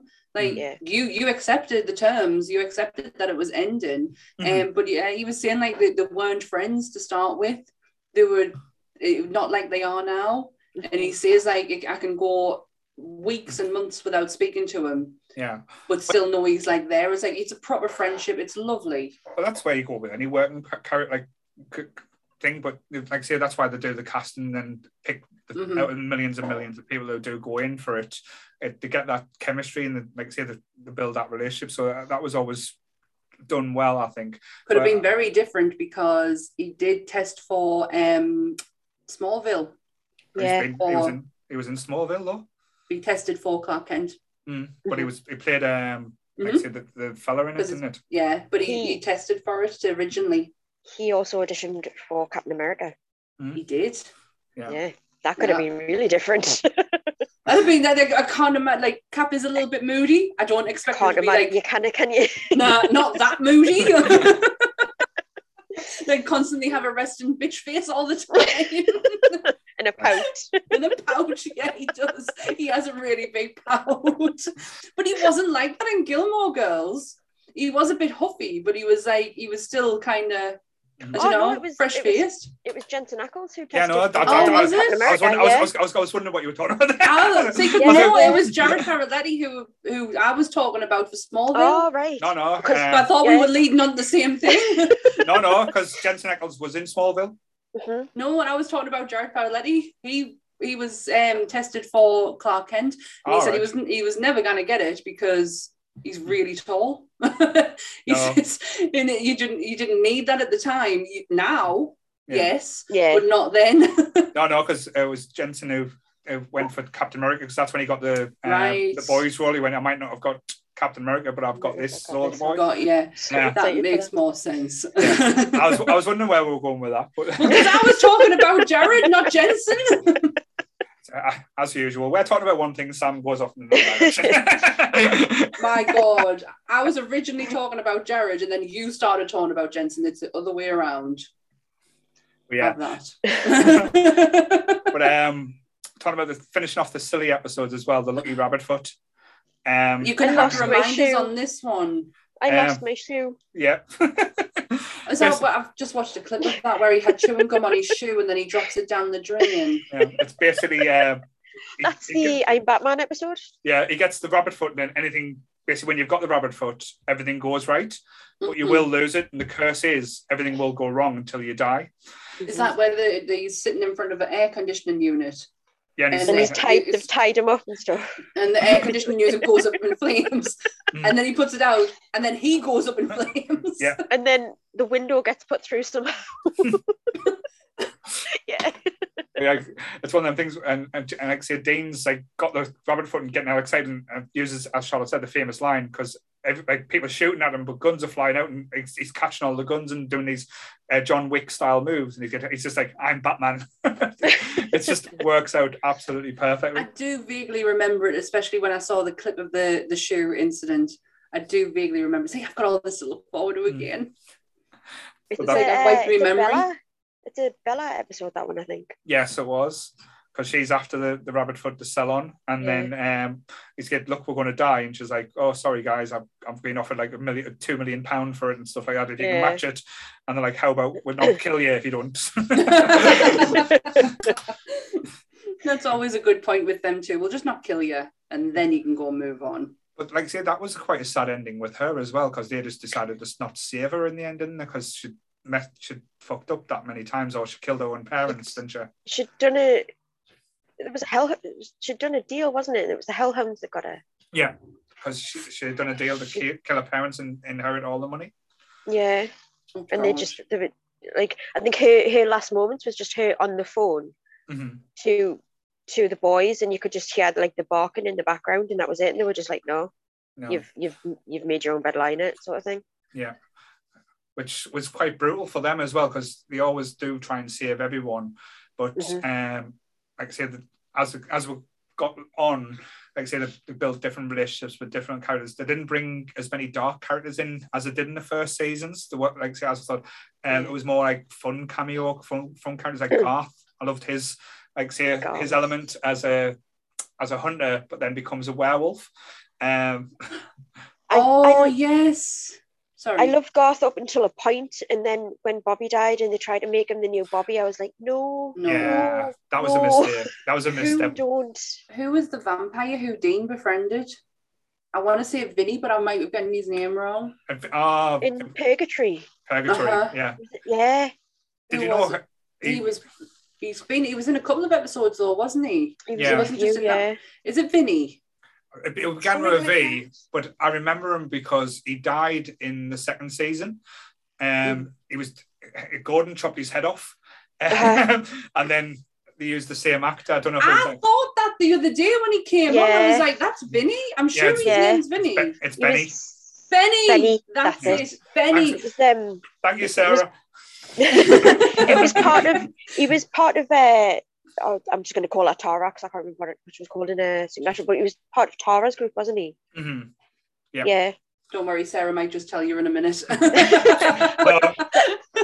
That's what I love about them as well. Like they do go back and they did bring back characters from the actors, like that episode where the original Meg comes back when the ghosts are coming back, and Bobby's wife comes back, and the original Meg comes back, and the police officer from Justin Bellow, the first time you see Lilith, he comes back, and they really did throughout the 15 series. They really did, but I think that's probably how much fun Supernatural was to work on. Actors and actresses who had bit parts were happily just to come back in the future. Like they were just like, yep, we'll do it. Yeah, I really loved the episodes with Benny, and I loved his and Dean's relationship. Like I look forward to seeing them. So yes, thank you for correcting the name, because I would have done mine not Vinny. I knew it wasn't Vinny. I knew it sounded something like that. But you couldn't have had him in too long, though. That's the problem, because he was taken away from Cass and Dean's relationship, because that was going to be the element there. But again, I love Supernatural because of like the big bads they brought in, but they kind of misstepped with a few. You mentioned one, Lilith, where they built up brilliantly, and after you find out and get to her climax, shall we say, it was a bit of a damp squid. It didn't quite hit the levels as you were expecting with Lilith. Yeah, especially given the shit show that they did in True Blood with it. So yeah, I was expecting more. I was honestly, in that last episode where they finally sort of get rid of Lilith, I cheered more when they stabbed Ruby and killed Ruby than I cheered when they killed Lilith. So yeah. No, definitely. But like I say, there were certain elements. Again, I know we've talked about the season that like shouldn't have happened. Like the Leviathan episode was just like, well, season because. But the thing is, Dick Roman was actually really good, really quite sinister. He got under your skin, didn't he? Yep. Yeah. But he just had this shit monster in the back of it, and kind of like say, then what was it to kill him off? They had to use a magic stick. I forgot what it was used. Sounds like a South Park episode, doesn't it? It's pretty much where Dean sticks him with a magic stick, and him and Cass get sent to purgatory. And again, good twist, but then he doesn't stay in purgatory less than he goes to the next season, but he's out of it pretty much straight away. So you can't quick at the turnaround, isn't it, in these series? Yeah, but then it was like Peaky Blinders Dean when he was Michael. That wasn't great. No. Peaky Blinders Dean. Like I say, there were so many plot points or things that they think, oh, this is going to bring it a bit more interesting, but then they reverted back to normal because they were scared of change, apparently. But like I say, when Dean had the mark of Cain and the mark took over him and he became a demon, then you thought, great, are we going to get half a season now of Sam trying to get Dean back? No, we've got about 2 or 3 episodes. Yeah. Then again, the end when Dean fights Lucifer as Michael. This is where we're getting to spoiler episodes now, nearly towards the end. Michael possesses Dean, and then turns away and says, he's mine now, and then goes into the next season. You think, great, we're going to get a few seasons of Dean now being bad, which you do get, but it's kind of like first couple episodes, then he's back to normal Dean. Then it's about 3 episodes. Yeah, a couple episodes in. It goes back to 10. Season's 11, I believe, or 12. 12, is it? Right, definitely not seen that one. Then 12? I think. Possibly, because that's the one where they're bringing, what's he called? Lucifer's son, which was absolutely shite. 12 or 13, because I'd watched up until that point. Which is the last episode of a season where literally it's just black everywhere. They've opened something up. That's God's sister, I believe. Amara. Was it the darkness or something she was? The darkness, that's it. Yeah. That's the last point I watched. So I don't know what that is. Because that's when they convinced God to come back to defeat his sister. And he won't sort of bring Lucifer in, try and make Lucifer good, which again always backfires. But like I said, that was again a weird season that didn't quite hit the mark, because great idea, and that's when we find out Chuck is actually God as well. That's when they made the announcement, because harping back to like good old Supernatural, they use the necklace to summon God or speak to God that Dean has, and he's always that Sam give him. Great little key there. But kind of just before we move on to talk about like the later ones as well, can we just give it up for Chuck as well? I love the Chuck episodes when he was the writer writing the books of Supernatural, and seeing Dean and Sam's reaction to their life story being paid. His whole like story from like beginning to end is brilliant to watch. Like, he is so good in it. Like, when he first came into it, you just thought, all right, he's probably not going to be that memorable. And then, like, by the end of it, you're like, ooh. Did he write the school play as well, or did they get that from his books? Got from his book. Right. Yeah. I love that episode. Yeah. And Chuck and Becky. Is it Becky? Yes, Becky. That was going to. She was amazing. Like, from the Comic-Con, like, say, I've seen. Just as laughing now, seeing the other Sam and Dean's playing out and trying to win through the thing. Yes. Season 7, Time for a Wedding. Yeah. When she's got Sam tied up. Is the possessed with a love spell. It's the best episode. It's so funny because she just wants to love him. Yeah, but she's not just living out your fancy. Would you have done that, Charlotte? If you could think of a way of getting yourself in that situation, would you have done it? Yes or no? I'd give it some good thought. I wouldn't. I'd be lying if I said no. Yes, you would be. But yeah, season 7, Time for a Wedding is one of my favourite silly episodes, actually. Yeah, but then they killed her off. Like I say, quite sadly and unexpected. Oh, sorry, spoilers. Shit. sorry. That's last season. Sorry. Talking about guest stars, though, Becky and right back in in season 2, one of the special kids, Becky and Ava, are guest stars from Ginger Snaps. Yes. The film. Yeah, no, yeah. Well, they always do, as you said, with the guest stars, they always pull in from the horrors. As you said, Linda Blair, I don't know if it was the second or third season where she played the prison guard, who, like I say, her fiance has been killing girls and giving necklaces to... It's the second season I've just watched. Possibly. Yeah. It was earlier on because it was when they've lost Daddy Winchester. Gordon's like sidekick kind of guy is what you call him from The Crow as well. Yeah, fun boy. Yeah. Oh wow, is it really? Is it Michael Massey? Something like that, yeah. Something Massey, yeah. Oh wow, fun boy. Yeah. But there was a lot. But as I said, they went from Buffy because like Spike and Cordelia, James Masters and Cassidy Carpenter. I can't get a name right. Charisma Carpenter. Yeah. Carpenter, that's one. They appeared as witches as well. Lucifer, isn't it? The guy that plays Lucifer. Oh, what's his name? The British guy. He's Laura. It'll be going nuts now. Is it Laura who really likes Lucifer? Tom Ellis. No, it's Donna. Donna really likes him. Sorry, Donna. Donna. Yeah, shout. Tom Ellis. He's in an episode. I think he plays a god or something like that. I think it's a Trickster episode. All right. In the hotel? Yeah, that was another good episode where they had all the different gods around to try and see if they were going to intervene with Lucifer, but then he comes in and slaughters them all. So like the cameos are, it's going to be and another cameo, isn't it? Yeah, it's another cameo. It's not as good as the Brooklyn Nine-Nine one because it was literally every other and another cameo. But yeah, but brilliant. Again, I know, as you said, later on the seasons got sillier and sillier, especially when, like, say, the bunkers, but we brought in a few characters. Again, I can't remember her name, but her relationship with Sam later on, the woman who was the deaf hunter. Oh, yes. She was really good. Yeah, like her and Sam's relationship was so well done, and you thought Sam could have a bit of happiness.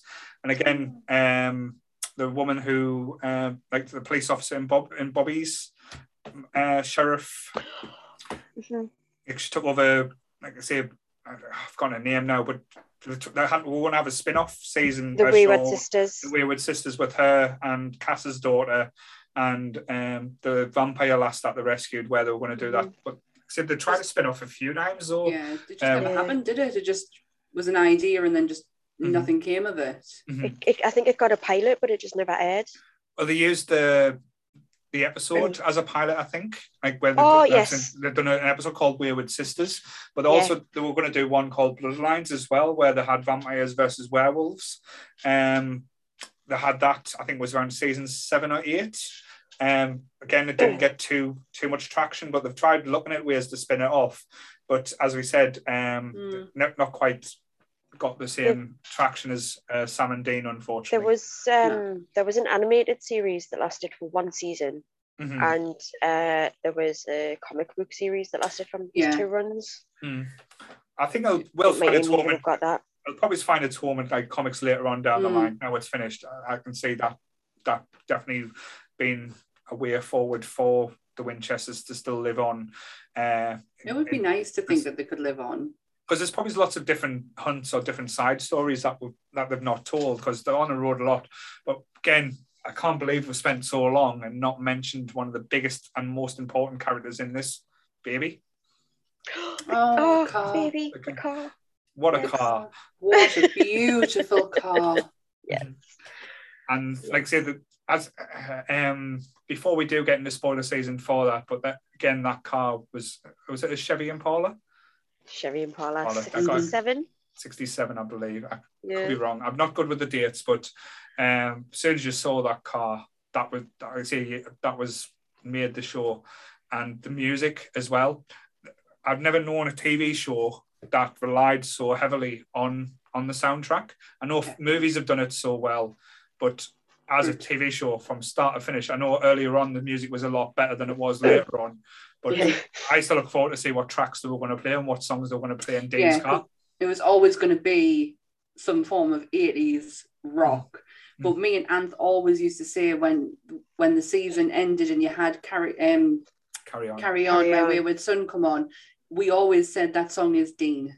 Yeah. It's a Dean song. Not just a Dean song as in that is what Dean would listen to, but if you listen to it, it's Dean's character all over, and we loved it. Like you do look forward to the end of the season for that bit to come on. Yeah. Like it got me really emotional because when I think it's a Dean song, I think of what he's been through that season. It just never had nothing to do with Sam.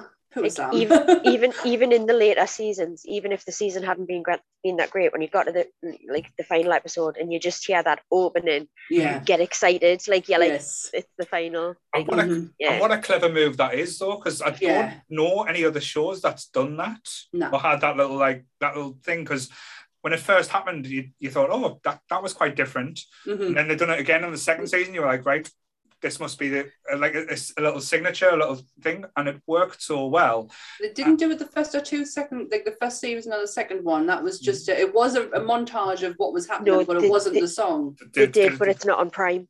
Ah, that makes sense then. Because I've just watched them and they're not on there. I was complaining about that so much before. The music so if you're watching it on Prime, the music in the first 2 seasons has been completely changed because they didn't have the licensing to play the tracks.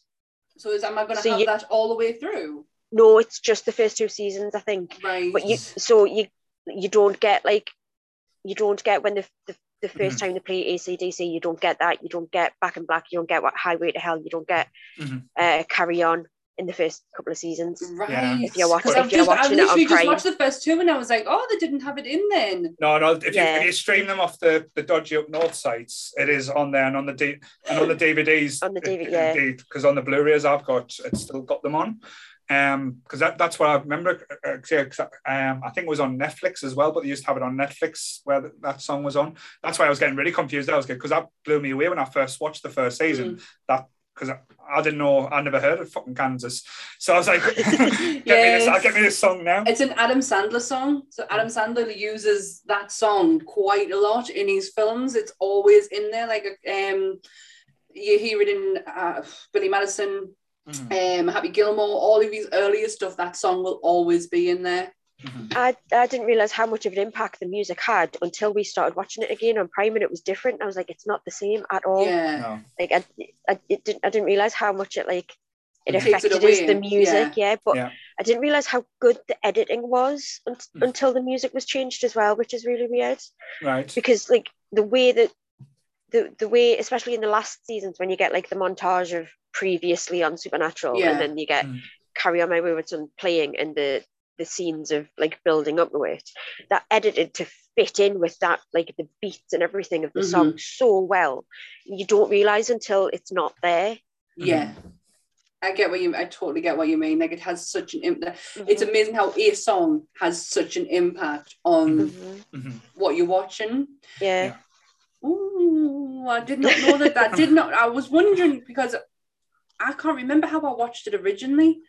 I can't remember. It was definitely on a streaming service, but remember at the time, streaming services are not like what we have right now. But I did have access to the dodgy side of the internet. Well, so it could have been through there. There was always a code you could put in to get the American Netflix, and the American Netflix always had the better stuff. And Supernatural was on the American Netflix, where the British one had Blackadder for some reason, Blackadder, and the UK office, and then you went on the American, you had Supernatural and shit. So of course you were putting that in and getting letters off Sky saying you are using illegal stuff. But yes, yeah, well. I was getting me Supernatural fix, so I didn't care. But there's again so many different things. Like as Charlotte was saying, the episode with the trickster when all the gods were there was done so well. I'd say that was entertaining. And Dean's watching the sex tape, the busty Asians, and then the trickster wasn't the Asian one for this one. It was the Spanish, wasn't it? Because he had a Spanish tash. The trickster. Yeah. He was in the porn video, and then, like I said, tells him what's going to happen next, and goes on to you see them, and you see Sam and Dean's reaction to go, "Oh, turn that off now." But are you ready to talk about the last season? So we can give the spoiler warnings now. Yeah, I'll do what we did on the Brooklyn Nine-Nine one because that worked well. Just pause, spoiling right now. Yes. If you don't want to listen, don't listen. Yeah, if you've not seen the last season, go and watch it now. And then come back. Come back and listen. So come back and watch me cry. So if you're watching from now on, it's all on yous, not on us. We are spoiling the last season. Yes, but even though it has been out quite a while, so it's and I've actually not seen it either. I haven't seen it, but I do know how it ends. And I was just saying to Paul, it wasn't a case of the internet ruined it for us. I went out my way to go and look because I needed to know how it ended. Because I've always, for all I haven't watched it, I have tried to keep on top of like Sam and Dean and what they were doing. Yeah. So I needed to know how it ended. But I want to hear you talk about it, because when I'm just watching it from that scene and that scene alone, and not getting a lot from it. So I would love to hear how you felt about it. It wasn't just the last scene. It was the last season trying to put right a lot of, well, it's had 15 seasons. Mm-hmm. A lot of shows don't get 15 seasons. There's been a lot of shit. There's been a lot of brilliant stuff. There's been a lot of characters that you loved, and it tried to put a lot of that right. Because with the end of the season before, they brought back pretty much everyone from the dead. Like Charlie was back, Bobby was back, like Dean's mother was back, and like I said, brought Jack in, who was Lucifer's son. It was just over infused with too many characters. Yeah. And you kind of went, what matters now? We've watched 14 seasons, and everything we've just watched, nothing gives a fuck about, because they've just basically brought everyone back that you cared about. And it's kind of like, I don't care anymore, if that makes sense. Yeah. They tried to bring the formula back as well. It wasn't all the way through the season, but they sort of brought back like a monster a week, little episodes, like a monster a week episodes. Like it wasn't the full season, because obviously they had another story to tell, but there were more of them than had been in previous seasons. But what I loved about it as well, it explained elements that, as I said before, didn't make sense to me. How Dean and Sam become superhuman and can fight angels and demons. The premise of the last season is basically God had been using, like Chuck had been using Sam and Dean as their own play toys. And in writing his book, he's been looking out for them, giving them special treatment. Right. And out of all the worlds he built, they were his favourite. And they'd got pissed off and would sing it to God's tune and went, fuck you, we're just doing everything our own now. And God went, right, I'm not going to support you anymore. So then you saw Sam and Dean losing fights, fights that normally would win.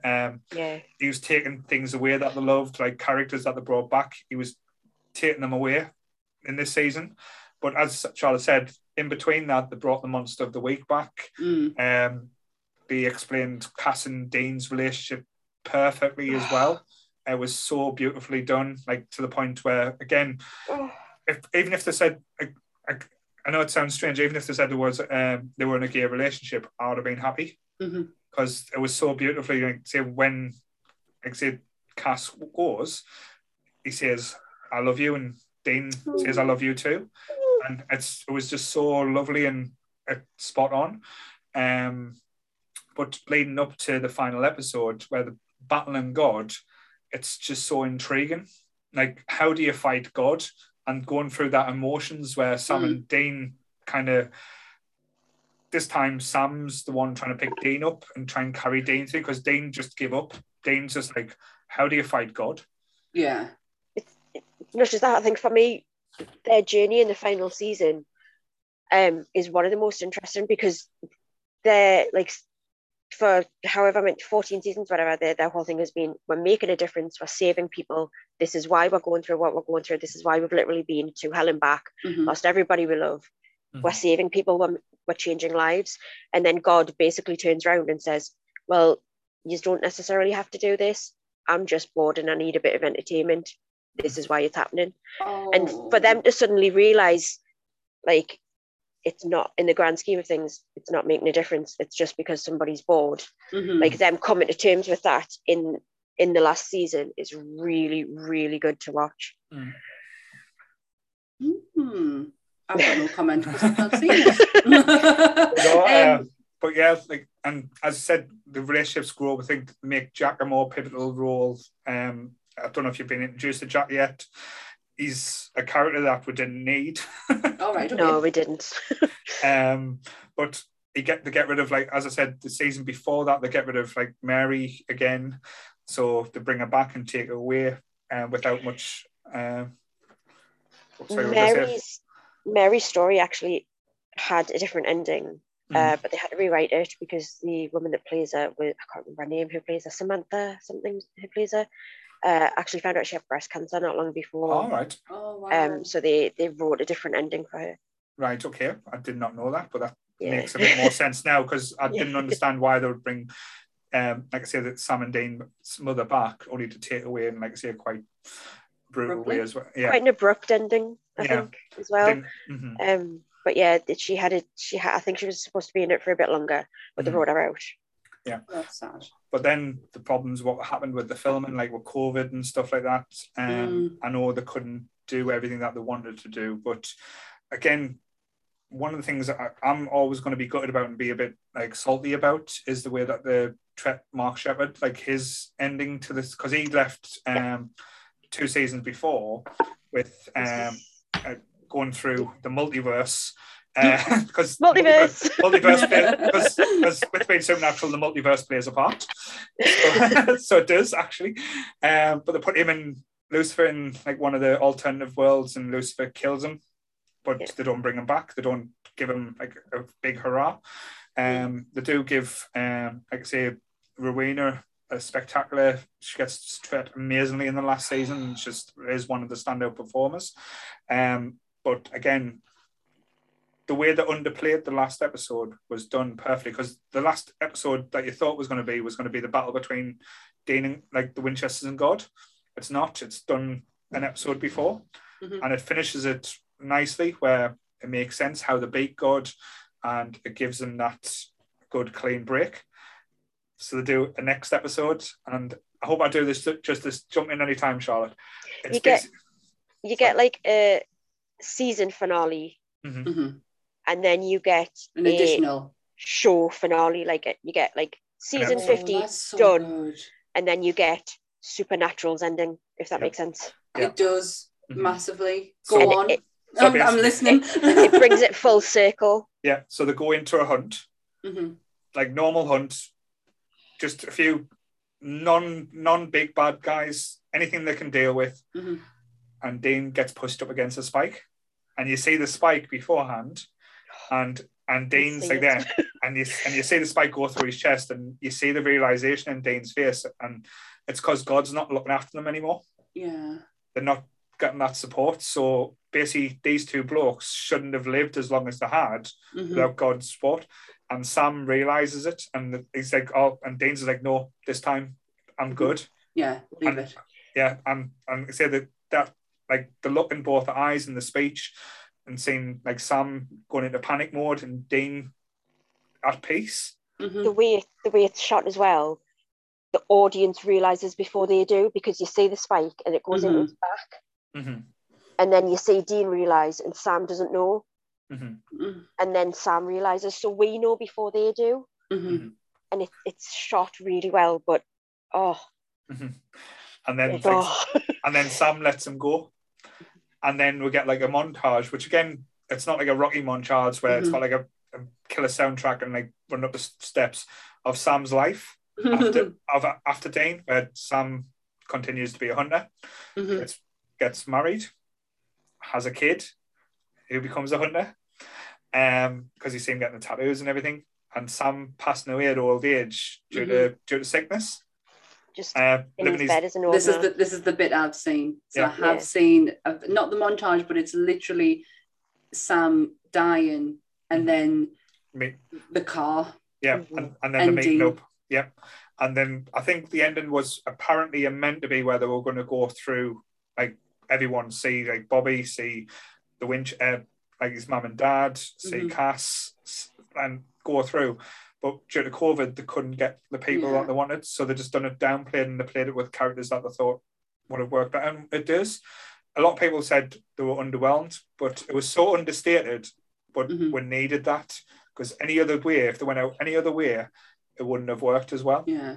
It's the Hey Sammy. I was like, when I watched it, I like, bearing in mind I had no context at all as to why Dean was there in the first place.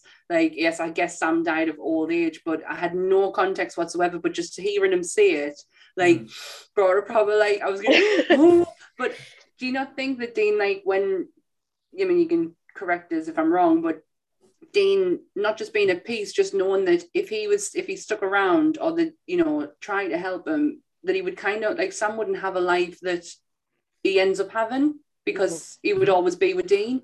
But that was always going to be Dean's outcome, though. Always going to be Dean. Because he never wanted anything like that. I know that he had a few fittings, but he never fit in normal society. Yeah. And that's not Dean's fault. That could be down to his dad a little bit, but it was the ending Dean needed to have. And like I said, Dean didn't want to go through his life hunting as well. Yeah. Because you tell he'd been beaten down, he'd lost everything except from Sam. Yeah. And that was kind of like a gift to Sam to say, go on, you do it. That's such a nice way of putting it, a gift. I mean, even on the third series, he's got a year to live, and he's tired then. Yeah. And he's accepted his fate. Like, I think he always seasons. He eventually does it, but it's like he always seems to accept his fate, even if he doesn't get the outcome. Yeah, for me, like, having watched it from the first time it aired in the UK, for me, like, having fallen in love with it and fallen out of love with it and fallen back in love with it, it was the ending I would have written as a fan. Like, for me, it was, yes, I would have liked to see a few more, like, guest stars and stuff, but given when it was filmed, it was understandable. It was perfect. Like, but again, the attention to detail in the series, the last shot is of them on a bridge wearing very, very similar outfits to the first ever episode, which started on a bridge. To be fair, they didn't change many outfits for this. No, their costumes were very the same, weren't they? But, like, it was almost identical, and it was it was perfect. I cried like a baby through the whole thing. Like, we'd been making jokes, and I was like unless an animal dies, I don't really cry. Yeah. You're not like me then. And we were like, I'll get a lump in my throat and I'll be like, oh, that's sad. But and we were making jokes, and Kev was like, you're going to cry. I was like, I'm not, I'm going to be fine. Put it on, 10 minutes in till the very end of the episode, and about an hour afterwards, bawling like a baby. Welcome to my world. That's me on a regular basis.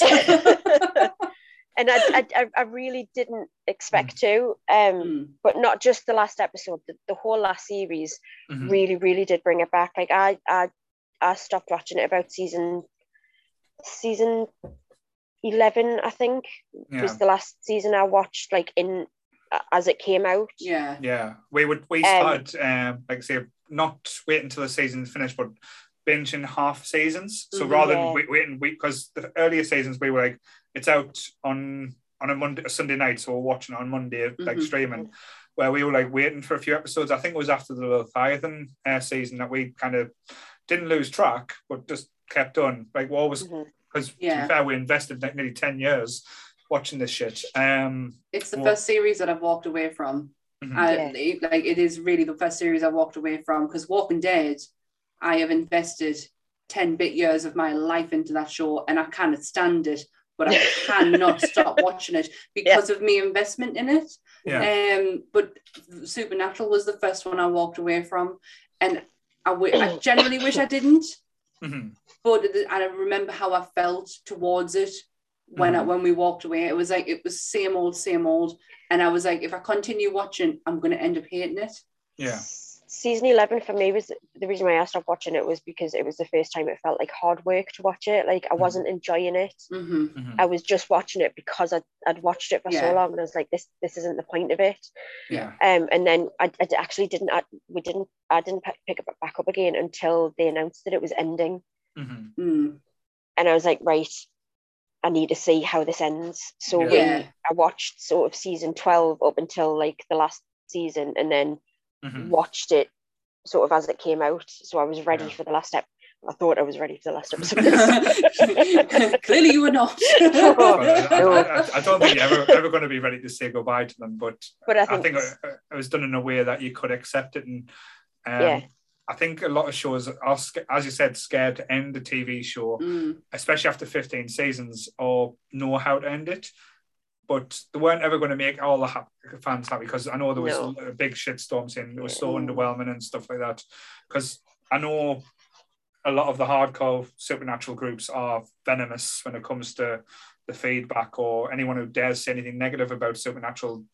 It's like didn't listen to this then. It's like the Star Wars. No, like, I've got a lot of love for it. I'll take the piss and joke about stuff like that. But again, there's a reason we watch it. Like, there's a reason we've watched it all. It's not a case of hating it. You can still have open discussions about the rights and wrongs of it.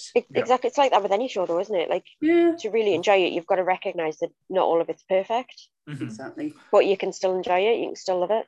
Yeah. But again, going back to favourite episodes as well, not like say the last season, but we'll give it a brief mention. But that play episode, the kids play when they're going through the like say the Supernatural and like as the musical. The music and that is beautiful. The cover of Wayward Son in that is towards the end, gorgeous. Absolutely gorgeous. It's really slow it down, isn't it?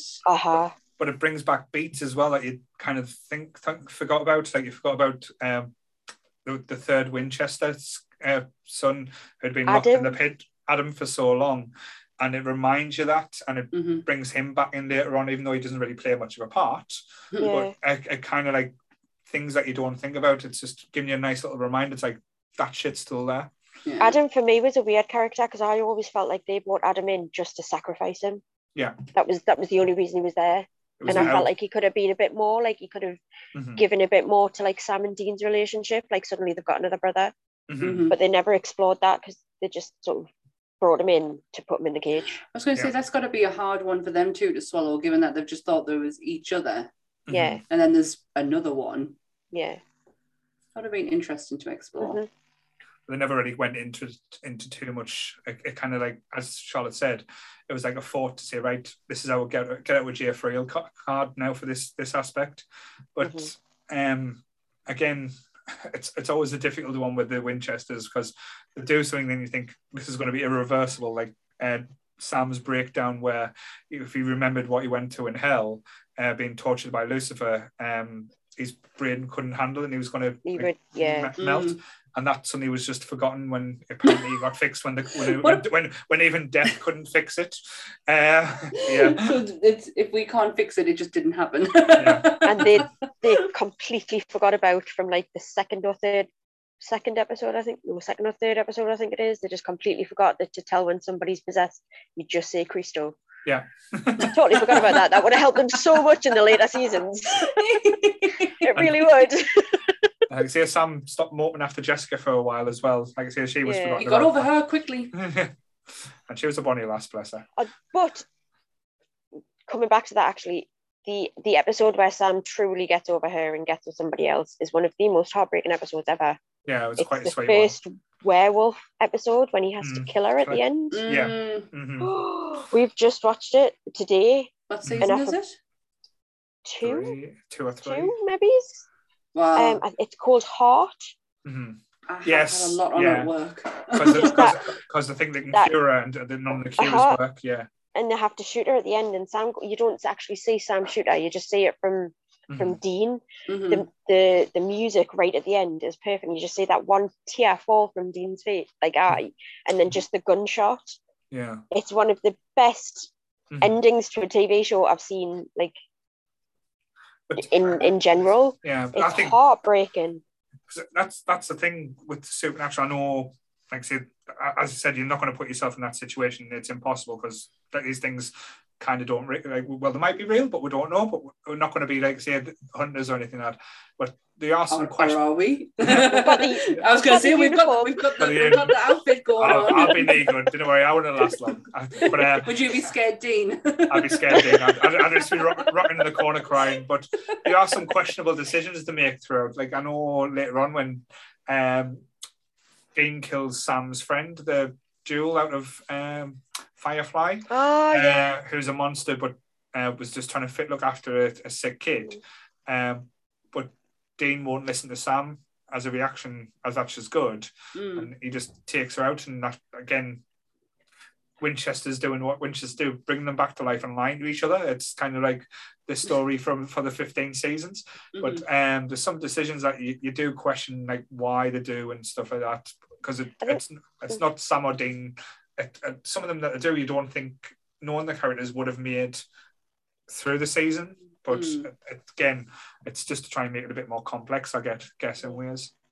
I think at the heart of the show, though, good or bad, 15 seasons in, the heart of the show is family, and it really makes you question what you would do to protect the people you love.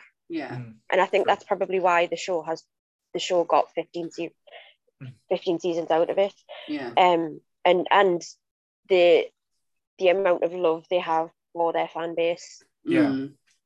Is they always keep when Jared Padalecki came out and said, look, this is what's been going on, and he was really honest about his mental health struggles and stuff. The fan base rallied around him because of how much love they give the fan base. I didn't realize he had a struggle. They started the Always Keep Fighting campaign. There's t-shirts and Misha Collins, is it Gish that Misha Collins does? Yes. That all stemmed from Jared Padalecki coming out and saying, look, I'm struggling. I know they had a lot to do with Stephen Amell's campaign of Fuck Cancer. Yeah. They would go backwards and forwards between campaigns between the two of them. It was lovely. It was that was a proper outreach of community. That was really, it was so lovely and heartwarming to see. You wanted to be involved in it, you wanted to be a part of it. They are just come across as genuinely lovely people. Yes, but like I say, well, I think it's on that note we'll wrap up quite nicely. A lot of love. Yes, it is a series that can divide opinions. Well, to be fair, like I say, it's as high-end fantasy and horror. It's got loads of different aspects that goes from the absurd, opening doors to Oz, to as you said, trying to save your family. But again, as Charlotte said, that is the main story. What would you do for your family, and how far would you go? And again, it's what's been instilled with John Winchester as well. Even when they go back in time and see young John Winchester, or see Grandpa Winchester and stuff like that. Grandpa Winchester. How good was he? Just briefly, how good was Grandpa Winchester? Samuel. Oh, he was brilliant. But yeah, again, I think it's a show that will age well as well. It's not one of them ones where you think, oh, in 10 years, 15 years time, it'll not be quite, because there was nothing, I would say, controversial about it. No, not at all. It was just fun and something that you can take your mind off and just enjoy. It started in 2005 And that was 17 years ago. And I've just gone and watched the first episode, the first series and second series, and it still holds up 17 years later. It's the bloody filter that's on there. It's like, it gets us, because I know that's not what I'm used to seeing from a supernatural show, but honestly, the writing of it, the character build and the character development from like even like episode 1 is it's really strong, and you can see where it's going to go. So and that's 17 years ago. Yeah, and I've just remembered the scariest episode. I've totally forgot about. Probably blanked out of my mind. The Scarecrow one. Oh my god! Oh, that was No, that wasn't Hookman, was it? No, it was a Scarecrow when, like, say, the couples went and like the apples picked. Oh, when he's like a pagan god and the sacrifice. Yeah, that was fucking hell. Sorry. I think, but no, though, because that's good though, because that was in like one of maybe even season 1, and at the time there wasn't a lot of horror TV shows out there that were scaring you. Yeah. And I think if it wasn't for Supernatural, a lot of the horror TV shows we've got since then we wouldn't have got. And to finish off, always remember the tagline: when scary got sexy. When scary got sexy. That is going to be the tag of this podcast. But it should be, yeah. When scary got sexy. I cannot remember. I'm gonna have to go and like hunt the ITV archives on YouTube and see if I can find that promo. Yeah. It was, yeah. Jesus. There's fucking posters all over the place with Supernatural just saying "Scary got sexy." And a picture of the Winchester boys. Like, I mean, I wouldn't have disagreed with them. No, it was a good selling point. Yes, you're right. Yeah, sorry, I cut you off, Charlotte. I don't wanted to get that back in. What were you going to say then? I can't remember what I was saying now. Oh, I'm sorry. But that I think we have to thank Supernatural for the direction horror TV took after that, because it proved that horror TV shows could be just as popular. And also, it didn't have to be. It can still be a PG. Horror can still have a PG element to it, where everyone can enjoy it, as opposed to having gory and slashy shit. Yeah, I had genuinely forgotten how little gore there was in the first few seasons, like compared to the later ones. There was hardly anything. The first time I noticed it was series 3, when the guy drank the bleach. But then they start getting like excited over blood spatter. Like, have you noticed that then every episode started with a blood spatter? The